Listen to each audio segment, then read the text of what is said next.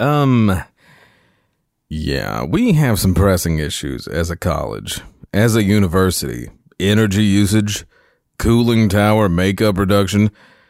My gosh, who's going to install the solar panels? Who's going to operate the leak detecting 3D scanning drones? Auburn engineering students, that's who. Well, I have a wonderful electronic invention I want you to see. It looks something like this. 1.21 gigawatts. What the hell is a gigawatt? You're listening to the #Getting podcast, brought to you by Auburn University's Samuel Ginn College of Engineering. Hello. Tag team, back again. Check it and wreck it, and let's begin. That's Austin Phillips, the acting director of the Samuel Ginn College of Engineering. Acting. Office of Communications and Marketing. I am, communications specialist for said office. And this is #Getting, the greatest podcast in all of higher education. The best one, bar none. Marcus Klutz over here on the keys, the purple people eater, looking sharp as always. We are joined today by Associate Professor in the Department of Mechanical Engineering, Dan Harris. Dan, thanks a ton for being here. You're welcome. I understand word on the street is that we may soon be powering this place with sewage or something like that. What's happening here? What's going on? That was my takeaway from everything. I got to find out about this real quick on that setup. So tell us about the project that you were working on, this joint thing between obviously the college and then facilities, because a lot of people are talking about this. I know it's got the attention and the very enthusiastic stamp of approval by a couple of big wigs here in the college. What's going on here? We're talking solar power, 3D drones, something's happening. Okay, so a couple of years ago, Dean Roberts and Dan King, the VP of Facilities, were talking about some jointly funding some projects here to look at natural resource use, electrical power use. How can we reduce our footprint? How much power we use? How much city tap water we use? And as of course we grow and grow and grow, and the city around us grows and grows, we want to be more conscientious about how much natural resources and electrical power we're using. Then Dr. Steve Taylor, Associate Dean, started talking to Dean Roberts about this program I'd never heard of called Hacking for Defense out of Stanford. Hacking for Defense. Hacking for Defense. Okay. Yeah, it's a funny name, but what that program was out of Stanford, and it's really grown and it's pretty popular now. The whole idea was that the threats facing our Defense Department are changing so rapidly that the standard way that the Defense Department would identify threats and then try to find solutions and fund them was just too slow.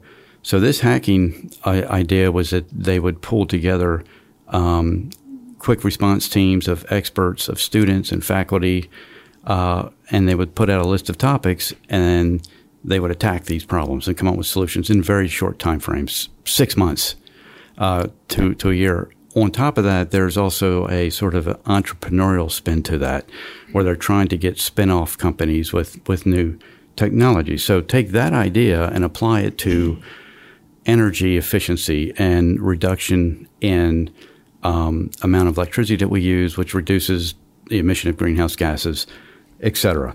And that's kind of where we landed. It turns out that the facilities guys, the engineers in our district energy plant have already been all over this stuff for years, and they had a whole list of 20 to 25 topics that they would like to do, but they just don't have time for, and they'd be great for students. All this sort of came together sort of serendipitously, and I was fortunate enough to be in a room and said, sure, I'd love to take that on. I like it because it's student focused, it's Auburn focused, we're hiring undergraduates to do work study. We're putting projects into senior capstone design courses. This semester, fall semester, we're doing our first PhD student through biosystems, and that's the sewage. Okay, idea. okay. So we're fixing our own problems. So we have some problems. We're trying to address it. We're going in-house. right. Love it. I love how this. I mean, there's kind of could be a tie-in with McCrary Institute. We have the McCrary Institute for Critical and Infrastructure Security that also is about conservation as well.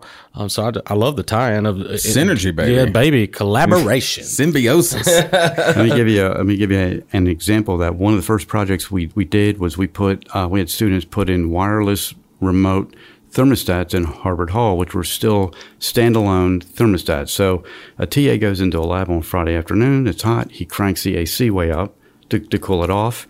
Lab's over. He goes home, and the AC just runs all. So we looked at instrumenting but before the whole building is updated, just putting in wireless thermostats that the facilities department could control. Well, those are wireless. The students ran into a bunch of cyber issues right away. So you have all sorts of issues that tie in, because if you're going to try to hack our facilities department, you go in through a device like that. So there were all sorts of things that we learned and the students learned about, how you would tie into a network, how you would not tie into a network, et cetera. So that's awesome. Well, there you go. Rock and roll. Well, so what? Let me go ahead and I got to get to it, because the sewage thing, or the water issue. We're trying to use less water, city water. I love Auburn water. It tastes good. We had a little algae problem there for a little bit, didn't That we? was Opelika, wasn't it? Oh no, you had it. I've got a Brita. I'm cleaning it anyway. Mine was fine, but we want to use less. Yeah, Right, that's the idea. right. I mean, obviously less money. So what are we doing along those lines? Okay, so we don't use Because it sounded crazy. Yeah, it is crazy, but it's going on at other campuses. Georgia Tech, a lot of inner city urban campuses where water is more of an issue, water usage. They'll have a bio garden and stuff like that. We don't right now in Auburn. We're pretty fortunate. We don't have a water problem, but the city's growing rapidly. Sure. And as you saw recently, the sewage system's starting to age.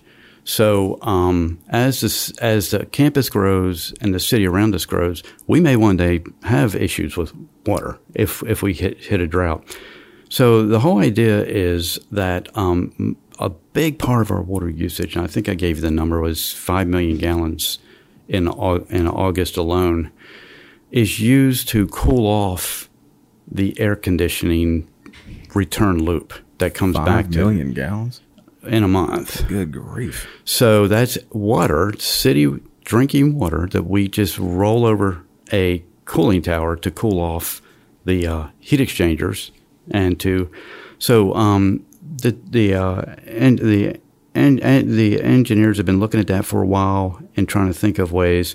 One of the ideas we have is to take what they call black water, which is just sewage, Sure. and make it gray water, which is cleaned up, but you couldn't drink it. But you could bathe in it. You could water your lawn with it. You could wash your car. Austin, what do you think? You gonna bathe in it? I'm still taking this. You're still gonna take? Yeah, Okay. I'm still taking this. Just gonna. So the whole idea is, instead of using city water, we would just use our own sewage.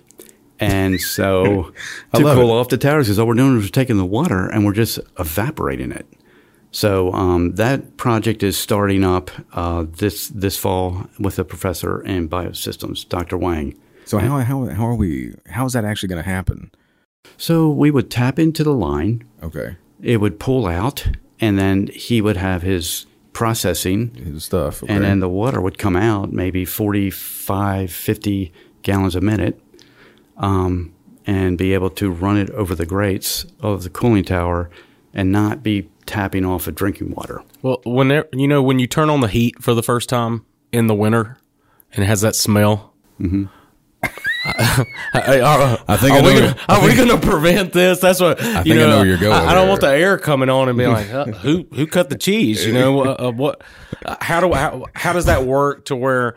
Is it just because it's just cooling the systems? Yes. Okay. The cooling towers, the ones I'm talking about, are over off Wire Road. Right, The right. energy plant.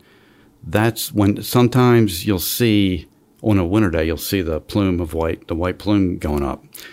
That's the evaporated water. That's just, the water would just go over the top of the cooling towers there and just go away. You wouldn't you wouldn't have a problem with that. I always thought we had a new pope over there for some reason. Whenever that happens, this is just so cool. Look, what kind of monetary value are we talking about saving the university by doing this? Not much, because water is pretty inexpensive. We're more or less doing it because it's what we should do. Okay, awesome.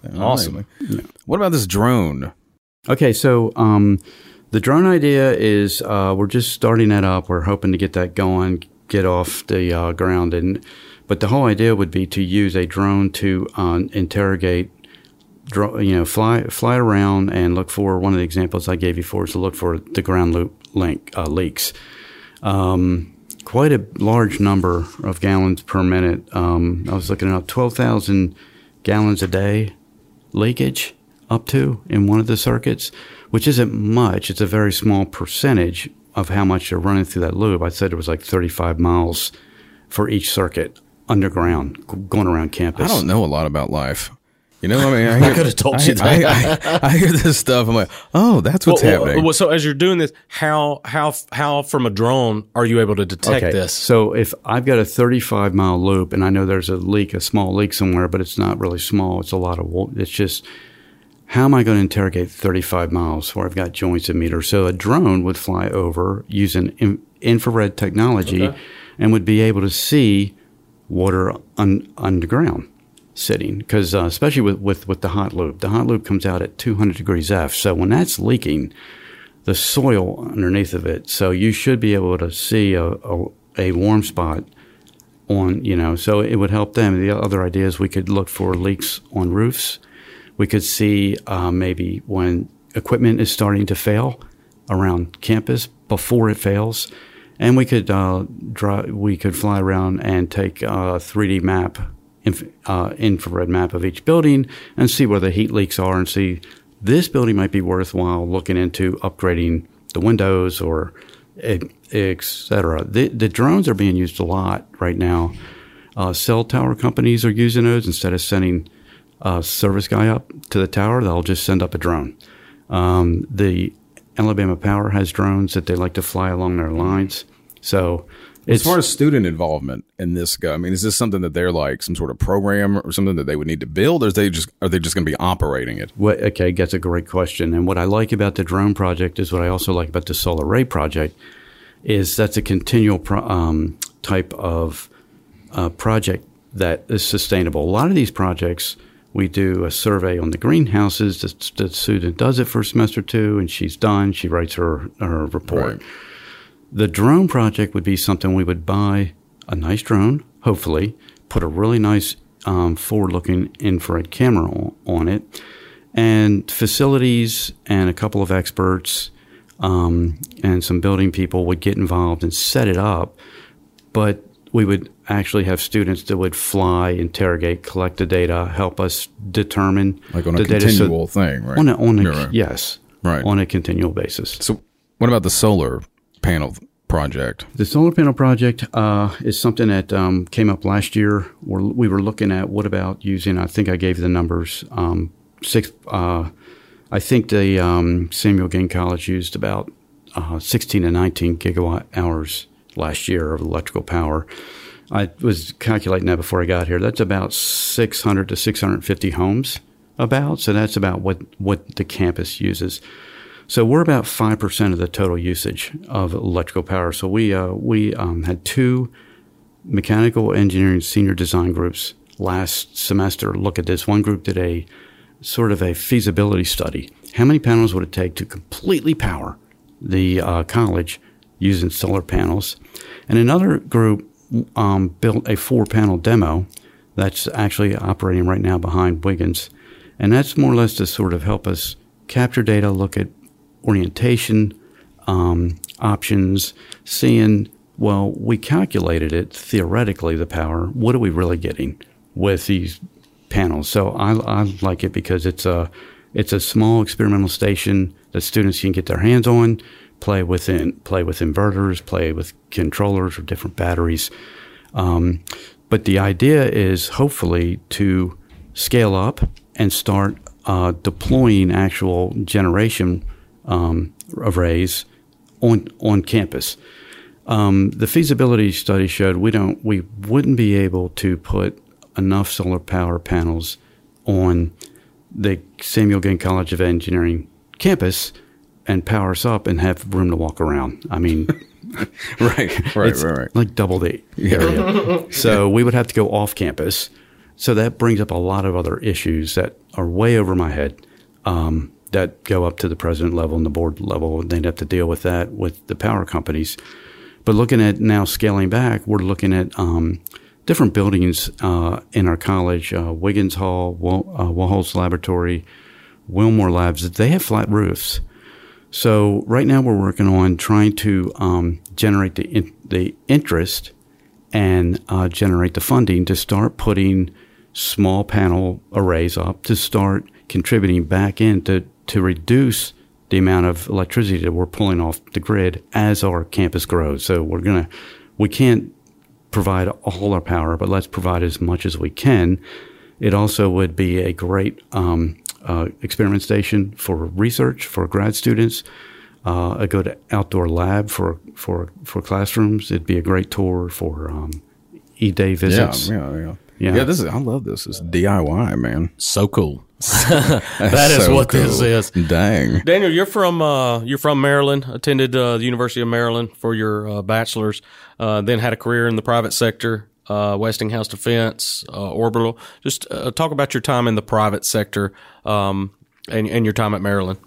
Oh, okay. I graduated in Maryland with my bachelor's in mechanical, and then I went into basically the aerospace defense world. Really enjoyed it. Picked up a lot of skills. Went into the thermal management area. After about 4 or 5 years, I ended up in the space world. I was at Fairchild Space, and when you're around the Beltway, contracts come and go, so you're constantly moving from office to office, but working for the same people in the government. Right.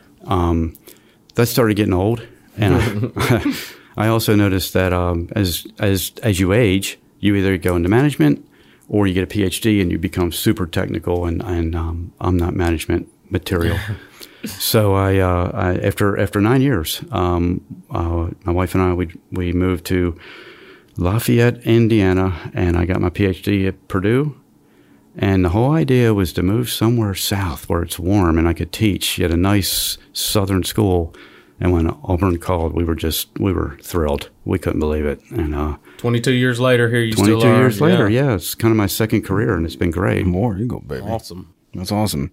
Dan, I can't thank you enough for joining us. This is great. Seriously, this kind of stuff for me. I mean, when I heard about it, I was just riveted. I mean, I think we talked for like 45 minutes or an hour or something the first time you. Dr. Roberts was, he was pretty fired up. He's like, y'all need to look into some of the work that Daniel's doing. So I'm excited about this. We can really make an impact on this campus and our footprint as well, right. and trying to lessen some of that. Are you trying to reach out to certain like students? I mean, how are we advertising the program? We're doing it right now, Jeremy. Other than that, other than this, obviously, as if anything else would be needed. Right. I mean, this is global. We're trying to reach out to the students. We're trying to get the students involved, and we want to. One of the first challenges I had was not making it a mechanical engineering thing. Sure, it's reaching out to the whole college. So. I've been asking for help with that. This will help.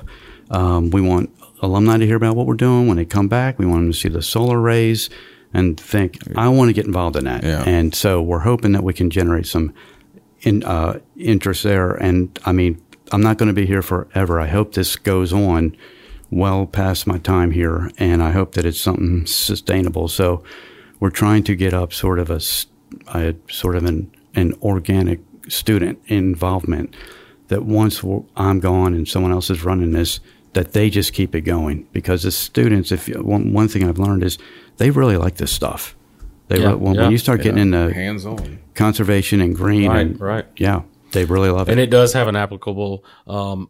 It is applicable across all platforms. I mean, we're talking our computer science. We're talking about electrical biosystems. I mean, this could reach all areas. And then again, it's going to affect us all. If you're a student or if you're a faculty member or staff here, it's going to affect you here on campus. So. Mm-hmm. And with this, the water, the cooling thing. Somebody hears this. We just reach out to somebody who's flush with cash. But Come on now, and then we're golden. There Right? you That's go. right. That's all we Yeah, need. that was Money. all right. I like it. Flush? I like it. Come on. Yeah, I gave you something. Thanks again. This Thanks is for awesome. having me. Awesome Thank you stuff. so much, Appreciate Daniel. it. War Eagle. War Eagle. War Eagle.